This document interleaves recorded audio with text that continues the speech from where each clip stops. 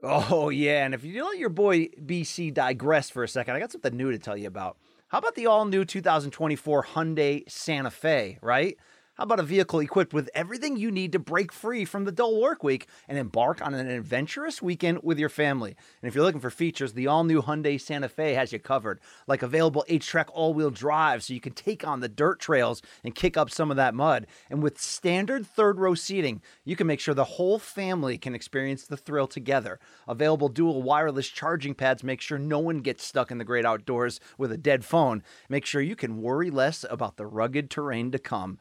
Want to learn more about the all-new Hyundai Santa Fe? Head on over to HyundaiUSA.com or call 562-314-4603 for complete details. It's a 2024 Hyundai Santa Fe.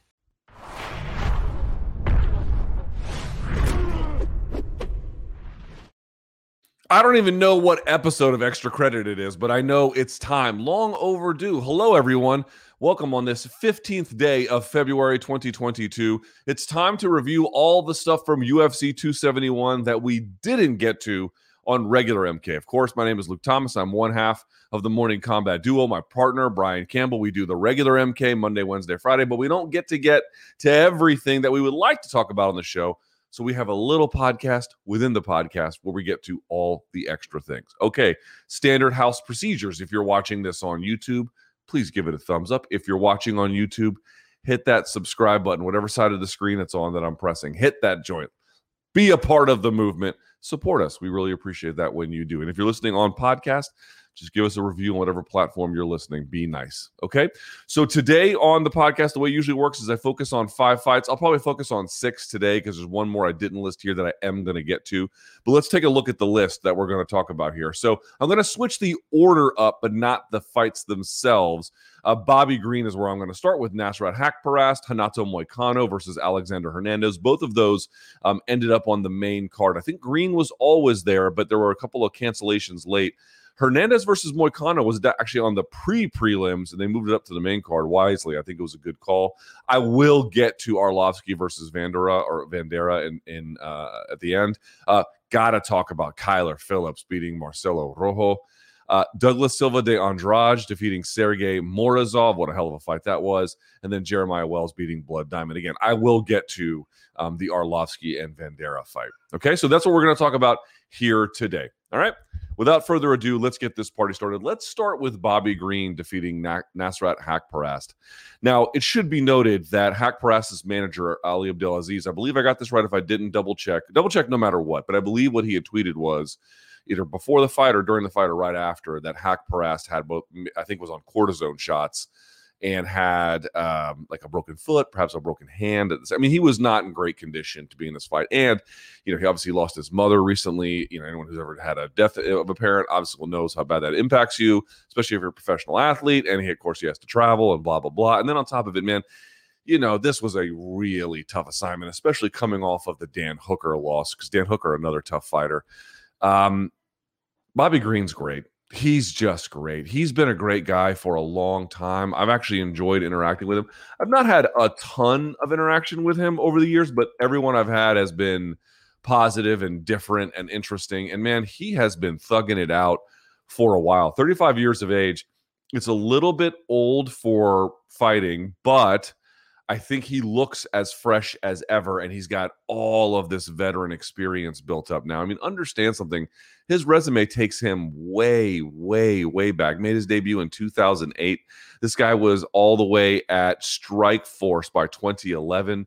He fought Josias Cavalcante, who at the time was not quite in 2011, but previous to 2011 was one of the top fighters in the world.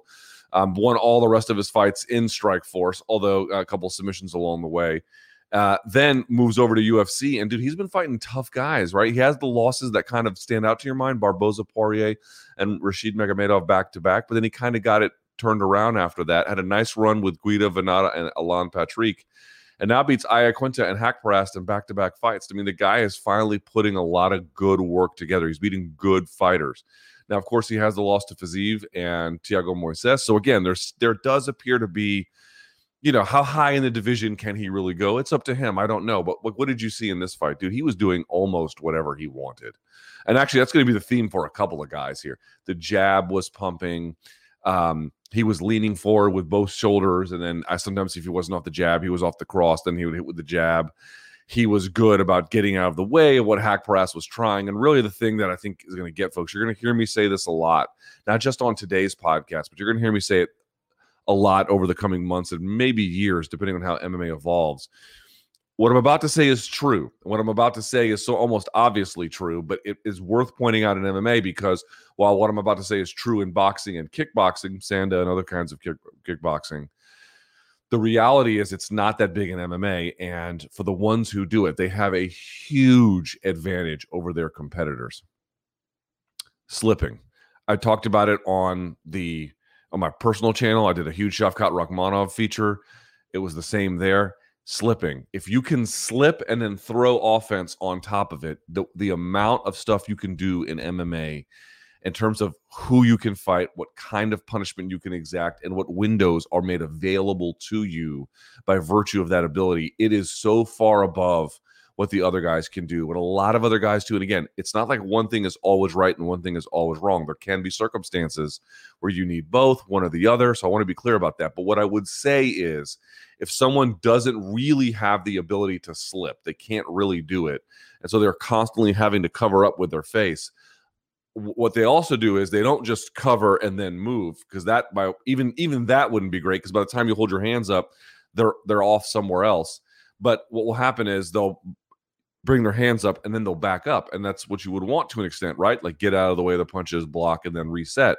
But the problem is if you have to constantly reset, that means you have to renegotiate that distance all the time. And you've done nothing to deter them because they know they can just throw and occupy your hands, and then they can go to the body. They can go for a double leg. They can go whatever. Bobby Green didn't necessarily do all of that, but you get the idea. Haqparast was kind of stuck here. I think I looked it up. The guy's 26 years old. I mean, he came to the UFC very early. He got thrown to the deep end, certainly of late. I think some other parts in his career.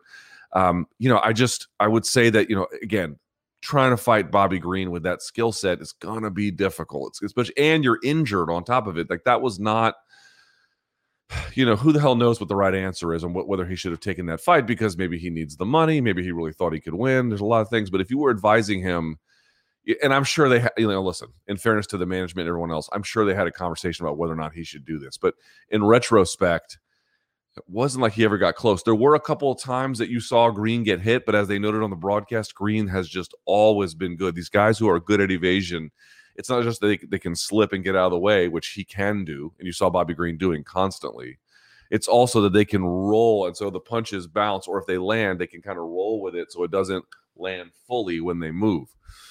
Yes, Haqparast had a couple of moments, but by the time that was over, dude, he was just getting doubled up on the jab. I mean, he was getting hit with 3, 4, 5 punch combinations. He was trying to back up Bobby Green, but Bobby Green did almost whatever he wanted. That was a really, really strong performance from Green. You knew he was capable of that. UFC commentator John Anik has lobbied and did so on the broadcast to get Bobby Green a main event on a fight night, which I think if you look at main events for fight nights, Bobby Green is deserving at this point. How far he can go, again, 35, I'm not so sure. But he's got real ability, certainly he's got real ability everywhere, actually. Green's pretty well-rounded, but certainly has proclivities towards stand-up, evasion, pop and go.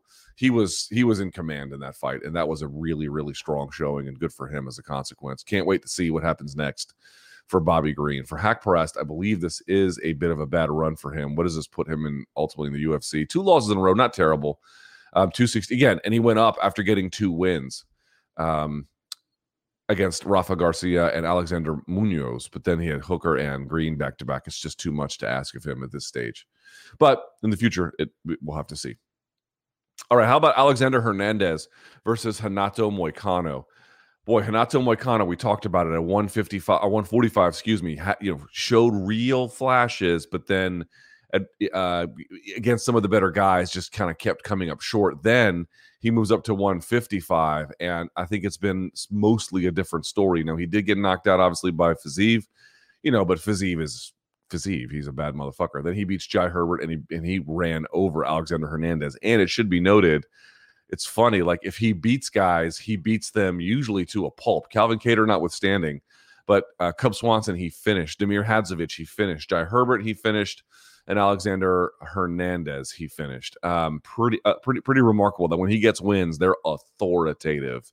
Although when he gets losses, they tend to be authoritative too. If Aziz knocks him out, Chan Sung Jung TKOs him, Aldo TKOs him, Brian Ortega TKOs him. So keep that in mind. Still not relevant here. Alexander Hernandez, he appeared to be with Mark Montoya over at Factory X. Hard to go wrong with Mark Montoya at Factory X. One of the best trainers in the game. Smart, certainly knows the game in and out.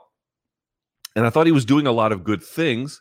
He was trying to move in and out of range. He was trying to set up his punches and strikes. He was showing a lot of movement. He was varying up his strikes. He was going to the body. He was going to the head. He was going to the legs. But the problem is he wasn't really at times, Hernandez was quite capable of getting a guy like Moicano to bite on feints, cover up, defend. And Hernandez was landing, especially when he went to like the body and set that up really well. I thought that was really good. But Moicano's got pretty good boxing, really good boxing, as a matter of fact. He can slip and counter, which is what he did several times in this contest. He would slip and then throw the uppercut. He would slip and throw the overhand. He would slip and throw the counter too. And not always from when this stance happened, but usually from the stance. Alexander Hernandez was switching stances both ways, but you just notice when he switched to southpaw, Moicano had a lot more. And he was landing anyway, but he had a lot more success that way. I think that Hernandez can do both stances, but I don't think his defense is equally good from both stances. I think when he's dealing, he can probably deal really well. When he's dishing out, he can dish out real well. He can switch side to side and keep people guessing. But when you've got a guy like Moicano who is waiting for you to throw when he knows that your defense is not going to be as stout from a particular stance, or can just make, even if he's not even thinking about that, he's just making reads in real time, which is what I think was happening. It was tough, dude. So like, one problem was the leg kicks were pretty good, but the one problem was Hernandez wasn't really giving Moicano anything to really worry about. By contrast, Moicano was, and I think that narrowed some of what Hernandez was able to do. Also pretty impressive, like the takedown ability of Moicano and the ability to pass and hold and everything else he needed to. Obviously, Hernandez can scramble and did certainly in that first round able to get back to his feet, but Moicano was, really showing a lot of different skills, keeping Hernandez engaged and worried, and for a time backing up for a while. Anyway, the final thing closed where you do see that Hernandez made a good read, actually. Moicano's getting off to his right side to get out of the way of what he perceives as a punch. But actually, Hernandez times it and notices that Moicano keeps dipping to his right, and actually times the punch not to come over the top, but then to go around and in front, and it lands actually. But the problem is he doesn't touch and move or then touch and then follow. He just kind of touch and then falls into the clinch. I don't know if it was the way that the punch landed or the way he threw, or just unavoidable, clash of the way it worked. But as soon as he got there, what you saw Moicano do was kind of roll with the punch and then immediately fire. I think it was a left hook, right hand, or excuse me, a right uppercut, left hook. And the problem was one punch misses. The uppercut kind of lands on the ribs, almost armpit, but the left behind it was right behind it. And Alexander Hernandez never saw it coming. So he gets hit once in the ribs, no big deal. But then he gets hit clean, and then Moicano just just pushes him back with this machine gun blitz of punches, and then eventually puts the choke on him and closes the show. Again, it just goes to show you these guys who are going to want to start out from the outside. They're going left to right. They're going left to right. They're going high low. They're faking a leg kick. They're doing all this. They're going high low. They're trying to feint. They're trying to fake. They're stepping into feints. And they go to the body. If you have good reactive boxing and you can begin to pick up on some of the things that those guys are doing as they make entries, there's just going to be all kinds of offense for you. It's a hard way to fight, unless you have like a few circumstances. But one is you got to have a real clear difference in ability between. Oh, that's not quite so true. But it's a hard way to win. It's a hard way to win because you can't, unless you can really sting a guy and they've got good boxing. I think it turns out that like maybe Hernandez didn't want to wrestle because he was fearful of the takedown, or rather the choke, guillotine or otherwise. But I would humbly submit that I think that was a missed opportunity by him. I think at least mixing it up a little bit more probably would have been a good idea, because as long as Moicano feels like he can comfortably counter with his boxing in the pocket, Like, especially against someone who might be positionally overcommitting as they throw. That's somewhat debatable, but at least there might be some of that. It's a tough way to fight. All right, third on the list, Kyler Phillips taking on, I'm going to pronounce it like a gringo so I don't, enrage half the audience here. Marcelo Rojo, but it's Rojo, from Argentina. Argentina, for folks who may not know, even during like one of the original cast members of The Ultimate Fighter, Alex, I forget his last name, he was Argentinian, and Bellator under Bjorn Rebney had a lot of Argentinians. I think Mexico is one of the more preeminent Spanish-speaking countries now in terms of producing MMA fighters. All of them produce it to some extent. But Argentina was one of the original ones. They've always had Brazil's always been the dominant powerhouse by a wide margin in South America, but Argentina certainly had some role to play and always has in MMA, at least in terms of the modern era. And Marcelo Rojo, I think, is a very talented guy. This was a way too difficult an assignment. Now, I give credit to Rojo. He was trying through the entire thing. He was getting beat up through 2 rounds, and he still came out in the third and really tried to do what he could. And if Kyler Phillips made any mistakes, he tried to take advantage of it. I'll give you a perfect one. DC noted it on the broadcast, where he goes for this sort of head outside single and tries to dump him, but doesn't. Basically, the long story short is if your head and your body are on the same side, when you try for a takedown, they're just going to hip out and move, which is what you saw. His head is on the same side of the legs. His head and his legs are on one side of the body. If you're trying to do that, you're leaving the other. You basically don't have enough control of the hips to make it work. Your body has to be across them. It's like a guillotine defense, right? You got to get across the body. That's the way that you can finish that takedown. So when he didn't, Marcelo Rojo got right up. He popped right to his feet. But dude, Kyler Phillips, man, how old is this kid? Because he's not a finished product. Everyone's looking at him like he's amazing. And yes, he is. He is very amazing. But let's give him some time. He's 26. Holy shit, folks. How good is he now? I don't know. Obviously very good, but I don't know. But what I do know is I almost don't even care how good he is now, because at 26, to be as good as he is, I'm thinking about what his limits are going to be, when he's going to get to what he can actually really do. This kid is, first of all, very well trained. Shouts to the folks at the MMA Lab. Boy, they did a great job in general, specifically with Kyler Phillips. He is coming along the right way. Dude, he is getting it all together. He is, first of all, he still keeps a high pace, but he didn't go crazy this time. And the guy was overmatched. So keep that in mind. That's the first thing I'd say. Second thing I'd say is, the diversity on his strikes is incredible. He can play the levels. He could play inside game when he needed to. He could play outside game, mid-range game. He could play a couple of things on the wrestling weren't super clean, but most of it was just dominant and perfect. He also really enjoyed an athletic advantage. Like, he was much stronger than his opponent. He was quicker than his opponent. Like, there was this one time where he was trying to go for either a Kimura from Mount and tries to finish the Kimura. Marcelo tries to turn into it so it doesn't go behind him. And then Phillips just used that to ride himself into Mount. I mean, this is a guy who I bet for people. It's funny. There was always dudes when I were training who we started at that gym at roughly the same time, but they were half my age and they were like super good athletes. And it was just shocking how far and how fast they would go. I bet this dude started around other dudes in the gym at the same time. Compare them and see how far they've come along. I guarantee you he's the leader of the pack. He just has that written all over him. Now, again, not a perfect performance. There were some times Marcelo Rojo was able to mix up his strikes, go top, and then jab to the body. That was nice work. There's a couple times he got caught clean coming in where the feints were good, but not great. They didn't really get him to bite, and so he got hit. But this is very few and far between. This is very little. In general, what I noticed from Kyler Phillips was, again, huge athletic advantage. He was setting things up in general quite well, landing almost anything he wanted, getting into ranges that he wanted, getting out of the ranges that he wanted, the diversity of strikes, the leg kicks, the body kicks, punches from combination, punches he set up off feints, delayed action, you name it.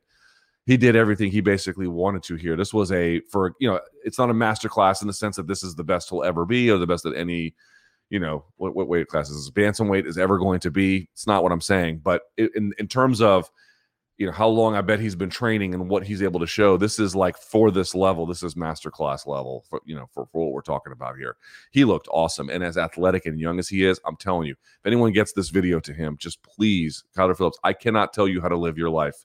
nor can I say that I lived a life that everyone should mimic. But what I can say is if you can keep yourself on the straight and narrow, you have all the ability in the world to do extremely impressive things in this sport. But you got to stay committed. You got to stay on the track. You got to stay, just working out the way. Just do everything you've been doing, and it will take care of itself. But that dude can fight. Pay attention to Kyler Phillips. I think as good as he is, he can beat good fighters now. But because he's so young and his potential is so high, I think it's going to be critical that they slow roll this guy a little bit, let him keep getting the kinds of experiences he needs. And in a couple of years, this dude is going to be a fucking hammer.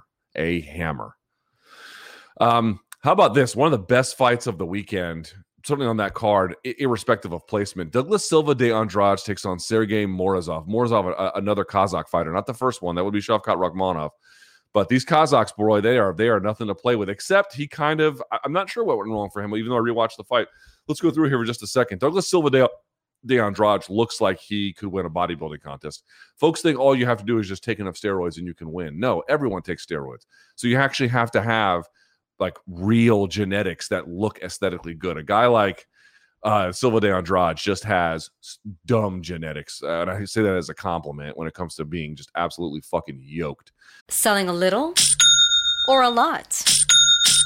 Shopify helps you do your thing, however you cha-ching. Shopify is the global commerce platform that helps you sell at every stage of your business. From the launch your online shop stage, to the first real-life store stage, all the way to the did we just hit 1 million orders stage. Shopify's here to help you grow. Whether you're selling scented soap or offering outdoor outfits, Shopify helps you sell everywhere. From their all-in-one e-commerce platform to their in-person POS system, wherever and whatever you're selling, Shopify's got you covered. Shopify helps you turn browsers into buyers with the internet's best converting checkout. 15% better on average compared to other leading commerce platforms. And sell more with less effort thanks to Shopify Magic, your AI-powered all-star. Shopify powers 10% of all e-commerce in the US. And Shopify is the global force behind Allbirds, Rothy's, and Brooklinen, and millions of other entrepreneurs of every size across 175 countries. Plus, Shopify's award-winning 24/7 help is there to support your success every step of the way. Because businesses that grow with Shopify. Sign up for a $1 per month trial period at shopify.com/Odyssey Podcast, all lowercase. Go to shopify.com/Odyssey Podcast now to grow your business, no matter what stage you're in. Shopify.com/Odyssey Podcast. Robert Half research indicates 9 out of 10 hiring managers are having difficulty hiring. If you have open roles, chances are you're feeling this too. That's why you need Robert Half. Our specialized recruiting professionals engage with our proprietary AI to connect businesses of all sizes with highly skilled talent in finance and accounting, technology, marketing and creative, legal, and administrative and customer support. At Robert Half, we know talent. Visit roberthalf.com today. Sergey Morozov was the authoritative leader early. I mean, he was bouncing in and out. He was landing jabs, crosses. He drops Silva de Andrade with an uppercut and then is just all over him. Not a lot of head movement from Silva de Andrade early, and which is why Morozov, who was nice and loose, who could pop in, pop out, his hand speed, getting into placement. Silva de Andrade never saw it coming, gets drilled, gets dropped, and just gets absolutely hammered. Blood is streaming down his face by the time he gets back up, and he's still getting lit up a little bit after that, although he did better once that was over. But the big key was I couldn't tell if Morozov got kind of overly excited or just let his guard down, or one thing Silva de Andrade was doing was before he was kind of pot-shotting with single shots, coming over the top or whatever. By the second round, he was putting punches together, and he leapt into range with a body shot and then an overhand, and it worked. It landed, and it rocked Morozov. And he actually landed it another time later in the fight, but he was finally able to hurt this guy. Now, Morozov wasn't totally out right away. He made a wrestling scramble of it, but then there was just another one where Silva de Andrade hits him with, out of nowhere, a spinning back fist, and then follows up, takes him down, hand fights both directions for a little while, finally secures the choke and chokes him out. But dude, Silva de Andrade was up against it, having been rocked, dropped, taken down, beat up on the ground. mean, that first round, not quite because he got up with enough time and then made a little bit of a push at the end of it. That first round was, I'm not going to say borderline 10-8, but not too far from 10-8. I mean, as 10-9 as 10-9 gets, and not too far from 10-8. And then to turn around, get your offense going, leap into range with a 2-punch combination as opposed to just kind of like probing in the dark with one. And he's obviously a powerful guy. He's obviously got real skills on the mat. And then you saw it come to life there. That was a great, great job by Douglas Silva de Andrade. And it shows you in MMA, man, you can be better than your opponent. That's why everyone's like, oh, if you win all your fights, you're the best guy. You were the best guy that night. I don't know if you're the best guy overall. The reality is, yes, if you win all of your fights, so we're talking about Adesanya or Khabib or something, then you might be the best guy. But the point I'm trying to make is on the right night, and Silva de Andrade might actually be better, but the point I'm trying to make is Morozov, that was a winnable fight for Morozov. Right? That was that was a fight he was in total command of through 5 minutes. For him to lose control like that, either because his gas tank wasn't there, his nerves were, or simply he was surprised by what Silva de Andrade was able to muster afterwards. Dude, your margin for error at the top is so minimal. How many times have you heard me say this? It's like I'm a broken record at this point, and I apologize for it. But making mistakes it can be anyway, quite costly at this level. Silva de Andrade, with a slow start, was able to figure it out after the fact, but that nearly cost him. You do not have. And as you go up the ranks, that margin for error gets shorter and shorter. And then you get to a case where you have, Adesanya versus Whitaker 2, where your margin for error is almost non-existent. But even here, you can feel that difference. If you are not careful, and for Morozov and for de Andrade, if you're not careful, dude, someone is going to light your ass on fire in this world. Speaking of which, we go to Jeremiah Wells taking on Blood Diamond. I put this on the list, not because this was by any stretch of the imagination the best fight on the card or even one of the better fights on the card, but because the guy Blood Diamond had a little bit of a name from being involved with CKB and Israel Adesanya, I thought it was worth talking about here. Not a great showing for him. His name is Mike Mathetha. I don't know how to pronounce it correctly, so please forgive me if I'm not saying it correctly. I will call him Blood Diamond just because that's easier for me to pronounce.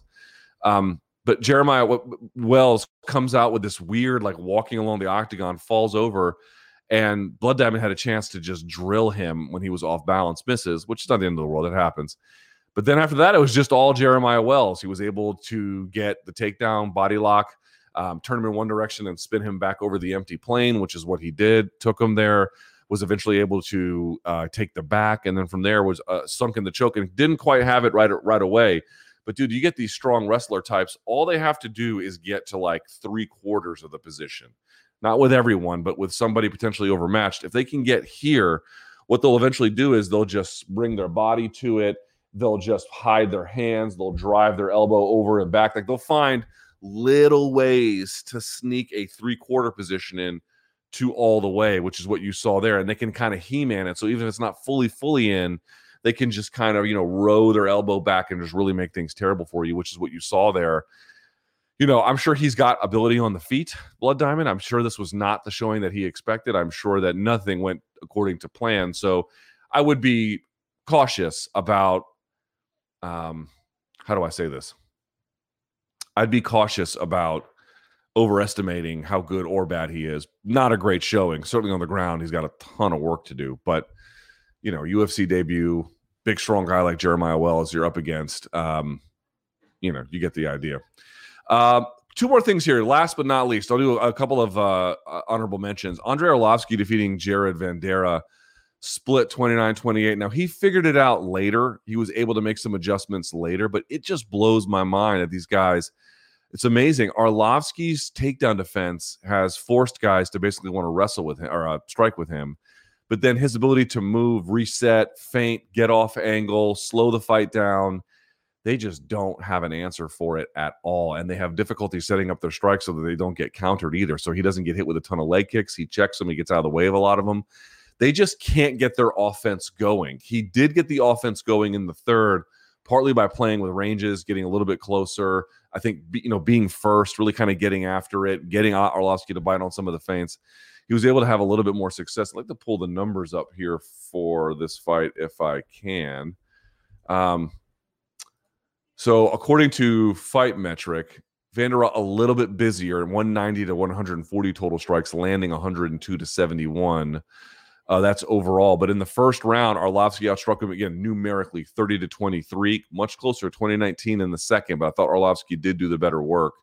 By the way, no takedowns attempted by Vandera. And then the third round, that's where it switches. Vandera had 28 to Arlovsky's 14. So I will say this is a little bit unlike other fights I've seen from him, where even by the third round, guys don't figure it out, and he's usually coasting. Here, Vandera, it was able to realize he could play with the ranges a little bit and do a little bit more with it, and I think was a winnable fight by him. Vandera had a winnable fight here and didn't. And I use Arlovsky as kind of like this, he's like if you can beat Arlovsky, there's a real hope for you. It doesn't mean you're going to be a champion, but like if you can beat him, you've got some real ability. And if you don't, probably means you're not going to get very far. This is a borderline case. I bring this up to say Vandera probably wants this one back, especially since he did figure things out by the third. A lot of times, guys, again, the third, as I mentioned, against Arlovsky in the third, have not figured it out. So don't write off Vandera just yet. Let's see what he can do. He did look good in the third. He did figure things out. He just got off to, again, Arlovsky has such a capacity to define the complexion of the fight that these guys can't get out of gear, and he paid for it there. Last but not least, I'll put this on here as well just because it's worth bringing up. Carlos Olberg, also out of City Kickboxing in New Zealand, defeats Fabio Chirant, if I'm pronouncing that correctly, 30-27 across the board. Nice win by Olberg, but Chirant just not giving him a fight, really. I try to be as understanding as I can be in these situations, but I also have a responsibility to just call what I saw there. I'm not in that cage. I'm not a better person than anyone who gets in that cage on this night or any other night. I don't mean to say that, but I have a hard time understanding how you could argue Chirant made a full-throated effort to win. He had a couple of nice moments, especially when he had delayed timing on some of his overhands where he would kind of get into distance, and then you would imagine like on a three-punch combo, it's dun, dun, dun, right? There's a rhythm to it. Bump, bump, bump, bump, bump, bump. He would do bump, bump, wait a beat, and then throw. And there was one of those that landed. It was really nice. He actually had a moment there. But then in general, just wasn't trying. Dude, what were the numbers on this? Was he in the single digits every round? Let me pull this up. I'd love to know. Here for Carlos Olberg and Fabio Chirant. Yeah, dude. I mean, this is terrible. These are his numbers over the course of the fight. He landed 4 significant strikes in the first. He landed 7 in the second. He landed 2 in the third. He landed a total of 13 significant strikes in the entire 15 minutes. Dude, I think he lost all of his UFC fights, if memory serves. Yeah, he lost all 4 of them, all Contender Series, and then Alonzo Menafield, William Knight, and Carlos Olberg. He's not, that's just probably not UFC material, candidly. If you don't win on the Contender Series, actually he got finished on the Contender Series, and then, it wasn't like he was fighting bitches or something. He was fighting good guys, but even against Olberg, he just wasn't even, I don't know how much he was really trying, to be honest with you. I know that these are difficult, but when you put in that kind of an effort, it's hard to make the case that you did everything you possibly could. But okay, neither here nor there. How did Olberg look? Okay, he looked good. He looked to be in great physical condition. I'm sure he was well trained. When he's flowing, he's getting out after it. But dude, his defense seems like it's going to be a problem. Part of it's his style. He's got a hands down kind of MVP style at times. So that's not going to be great. You're going to be relying upon that Izzy style evasion, which if you're good at is a problem for your opponents. If you're not, it's going to be a problem for you. I think he's got some ability there. To be clear, I think he's got some ability. But he does seem to get hit a lot. If you look at his numbers, we only have 3 of them, one in the Contender Series and then these 2. Strikes absorbed per minute, 4. That's pretty high. Strikes landed is 8, which is extremely high. So he's dealing in general. He's dealing, but he does get hit a lot, and that's something that's going to be a bit of a problem for him if he doesn't tighten it up. So we'll see how that goes. And that is it, ladies and gentlemen. That is Extra Credit episode 12. Just a little bit from the weekend's fights. Good stuff there all the way around. Yeah. All right. Like this video. Hit subscribe. Thank you so much for watching.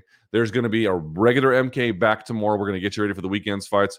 We've got Bellator. We've got Knucklemania. We've got all kinds of stuff coming up. So be on the lookout for that. What was your favorite fight of the weekend? What did you like? What did you not like? Leave a comment below. We'd love to see it. Okay? All right. Thank you guys so much for watching. I'll see you all next week. And until then, enjoy the fights. Old Man Winter here. If I had it my way, it would stay winter all year long. Short days, wind chill, black ice, and a good polar vortex. Oh, heaven. Wait, is it getting warm in here? Your cold snap is over, Old Man Winter. Spring has arrived. Spring. Spring is here, which means it's the perfect time to get away in the Hyundai you've always wanted. Visit the Hyundai Getaway Sales Event, where you can get great deals on all of our award-winning Hyundai models, like the tech-filled Tucson and Kona, as well as the spacious Palisade. Enjoy wherever you go with the peace of mind that comes with America's best warranty and 3 years or 36,000 miles of complimentary maintenance. But hurry in, these deals won't last. Add more joy to your journey at the Hyundai Getaway Sales Event. Now get 0% APR or up to $1,500 bonus cash on the Hyundai Tucson. Now, during the Hyundai Getaway Sales Event. Offers end soon. Call 562-314-4603 for details.